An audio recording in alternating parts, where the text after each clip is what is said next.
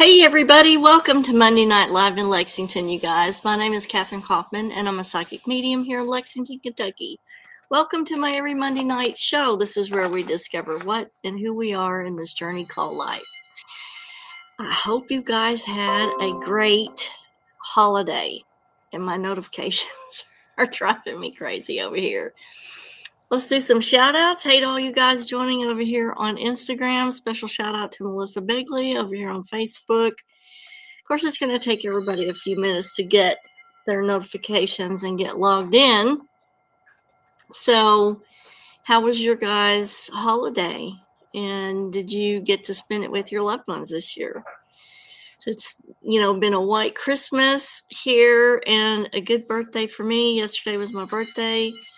And we really didn't do that much, did we, David? We did not.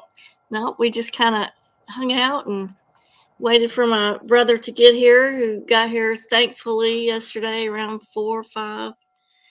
Hey to Arthea Morgan. Merry Christmas to you guys. Hey to Gabby. Yes, Gabby's holiday was good. So was Greg's. Good to see you. Here's David. We enjoyed the touch of each other's souls.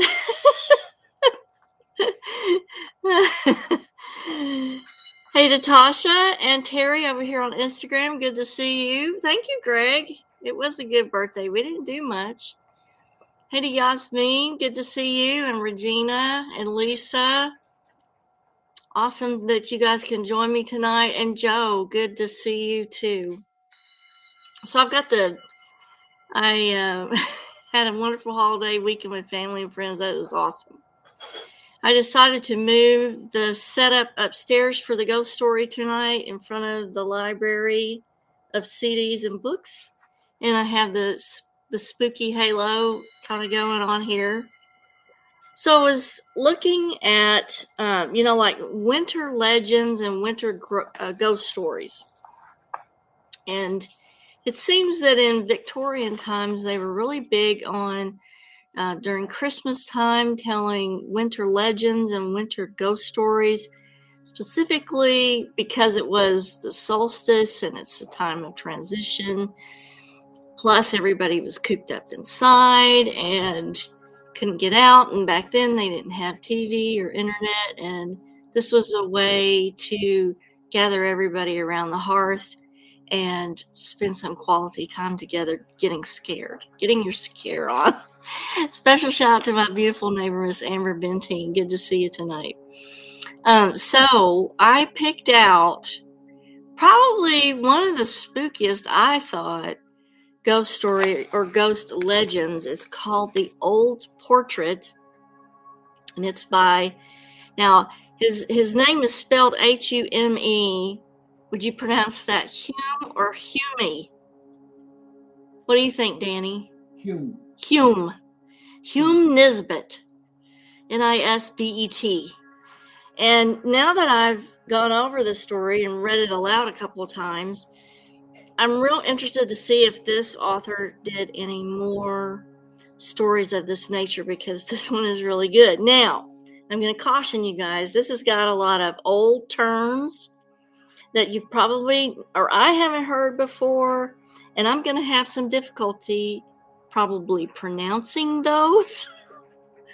So cut a girl some slack. Also, and not a lot of people know this, but I'm partially blind in this right eye, so and in muted lighting like this, I may make a mistake or two, but hopefully that won't matter too much. So let's go into the horrific story of The Old Portrait. Now, let me get rid of this here. Okay, let's begin. Old-fashioned frames are a hobby of mine.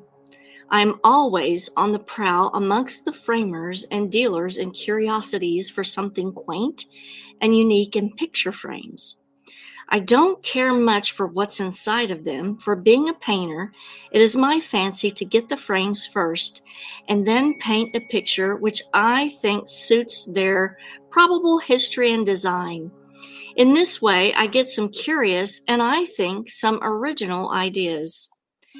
One day in December, about a week before Christmas, I picked up a fine but dilapidated specimen of wood carving in a shop near Soho. The gilding had been worn away and 3 of the corners broken off. Yet, as there was one of the corners still left, I hoped to be able to repair it from the others. As for the canvas inside this frame, it was smothered in dirt and time stains that I could only distinguish it had been very badly painted, likeness of some sort. Some commonplace person daubed in by poor pot-boiling painter to fill the second-hand frame, which his patron may have picked up cheaply as I did after him. But as the frame was all right, I took the spoiled canvas along with it, thinking, this may come in handy. For the next few days, my hands were full of work, one kind or another. So it was only on Christmas Eve that I found myself at liberty to examine my purchase, which had been lying with face to the wall since I brought it to my studio. Having nothing else to do on this night, and not in the mood to go out, I got my picture and frame from the corner, and laying them on the table with sponge, a basin of water, and some soap, I began to wash so that I might see the painting a little better. It was in a terrible mess, and I think I used the best part of a packet of soap powder that I had, and I had to change the water at least a dozen times for the pattern to begin to show up in the frame. And the portrait within it asserted an awful crudeness. It was a vile drawing, an intense vulgarity. It was the bloated, piggish visage of a publican, clearly, with a plentiful supply of jewelry displayed, as is usual with such masterpieces where the features are not considered of so much importance.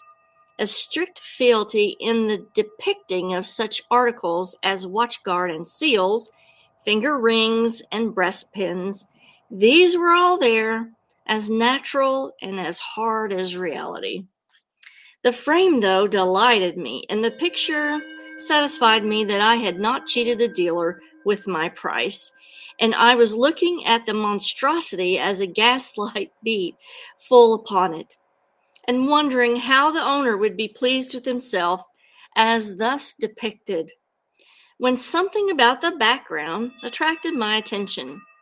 A slight marking underneath the thin coating, as if the portrait had been painted over some other subject.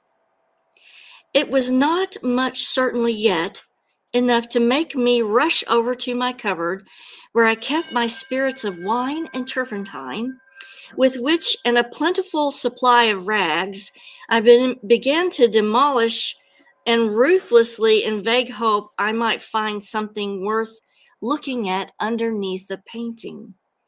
A slow process that it was as well, and a delicate one, so that it was close upon midnight before the gold cable rings and the vermilion visage disappeared, and another picture loomed up before me. Interesting, I thought. Then, giving it the final washover, I wiped it dry and set it in a good light on my easel, while I filled and lit my pipe and sat down to gaze and think about it. What I had liberated from that vile prison of crude paint, for I did not require to set it up to know that this bungler of the brush had covered and defiled a work as far beyond his comprehension as the clouds are from the caterpillar. The bust and head of a young woman of uncertain age emerged within a gloom of rich accessories, painted as only a master hand can paint, who is above asserting his knowledge and who has learnt to cover his technique. It was as perfect and natural in its somber yet quiet dignity as if it had come from the brush of Moroni. a face and a neck perfectly colorless in their pallid whiteness, with the shadows so artfully managed that they could not be seen. And for this quality would have delighted the strong-minded Queen Bess. At first I looked and I saw in the center of a vague darkness a dim patch of gray, gloomy, and drifted into shadow. Then the grayness appeared to grow lighter as I sat from it and leaned back in my chair until the features stole out softly and became clear and definite, while the figure stood out from the background as if tangible, although having washed it, I knew that it had been smoothly painted. An intent face with a delicate nose, well-shaped, although bloodless lips, and eyes like dark caverns without a spark of light within them. The hair loosely about the head and oval cheeks, silky textured, jet black hair and lustrous, which hid the upper portion of her brow with the ears and fell straight in definite waves over the left breast, leaving the right portion of the transparent neck exposed. The dress and the background were symphonies of ebony, yet full of subtle coloring and masterly feeling. A dress of rich brocaded velvet with a background that represented vast receding space, wondrously suggestive and awe-inspiring. I noticed that the pallid lips were parted slightly and showed a glimpse of the upper front teeth, which added to the intent expression of the face. A short upper tip, which curled upward with the underlip full and sensuous, or rather, if color had been in it, it would have been so. It was an entire-looking face that I had resurrected on this midnight hour of Christmas Eve. In its passive pallidity, it looked as if the blood had been drained from the body, and that I was gazing upon an open-eyed corpse. The frame also, I noticed for the first time in its details, appeared to have been disguised with the intention of carrying out the idea of life within death. What I had before looked like scroll work of flowers and fruit were loathsome, snake-like worms twined around charnel house bones, which they half covered in a decorative fashion, a hideous design in spite of its exquisite workmanship that made me shudder, and I wished that I had left the cleaning to be done by daylight. I am not at all a nervous temperament, and would have laughed at anyone who told me that I was afraid, and yet there I sat alone with this portrait opposite to me in the solitary studio, away from all human contact. For none of the other studios were tenanted this night, and the janitor had gone home on his holiday. I wish that I had spent my evening in a more congenial manner, for in spite of a good fire in the stove and the brilliant gas, that intent face and those haunting eyes were exercising a strange influence upon me. I heard the clocks from different steeples chime out the last hour of the day, one after the other, like echoes taking up the refrain and dying away in the distance. And I sat still and spellbound, looking at that weird picture with my neglected pipe in hand and a strange lassitude creeping over me. It was the eyes which fixed me now with the unfathomable depths and absorbing intensity. They gave out no light, but seemed to draw my soul into them, and with it my life strength and everything I had energy-wise. I lay inert before them until, overpowered, I lost consciousness and dreamt. I think. I thought that frame was still on the easel with the canvas, but the woman had stepped from them and was approaching me with a floating motion, leaving behind her a vault filled with coffins. Some of them shut down whilst others lay or stood upright and open, showing the grisly contents of their decaying and strained cerements.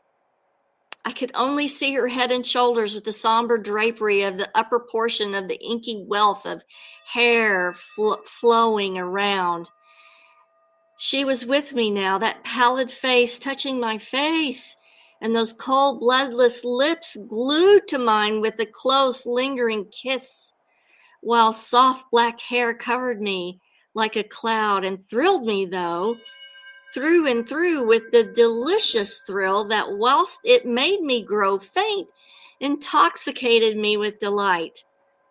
As I breathed, she seemed to absorb it quickly into herself, giving me back nothing, getting stronger as I was becoming weaker, while the warmth of my contact passed into her and made her palpate with vitality. And all at once the horror of my approaching death seized upon me, and with a frantic effort, I flung her from me and started up from my chair, dazed for a moment and really uncertain of where I was. Then consciousness returned and I looked around wildly. The gaslight was still blazing brightly while the fire burned ruddy in the stove. By the timepiece on the mantel, I could see that it was 12:30. The picture and frame were still on the easel, only as I looked at them, the portrait had changed. A hectic flush was on the cheeks, while her eyes glittered with life, and the sensuous red lips were ripe with a drop of blood still on the nether one. In a frenzy of horror, I seized my scraping knife and slashed out the vampire picture, then tearing and mutilating fragments out as I crammed them into my stove and watched them frizzle with savage delight. I still have the frame, but I haven't had the courage yet to paint another suitable portrait to put in it. The end. I hope you guys enjoyed your Christmas story. Let me look back to see if there were any questions. Special shout out to my beautiful daughter-in-law, Miss Brooke Yule Lawrence. Thanks for tuning in. Thank you, Amber. I did have a good birthday yesterday. I hope you guys enjoyed the story. And thanks for tuning in. I know this is a short show, but I just wanted to pop on here. I didn't want to skip Monday night. I just wanted to pop on here and do a Christmas ghost story for you. And Brooke, you may want to let Mike listen to the story. It could be fodder for a future movie. Who knows? This would be an easy one to shoot. So thanks for tuning in. I will see you guys next Monday night. Until then, you guys have a fabulous week. Kisses from Kentucky, and I will see you much later.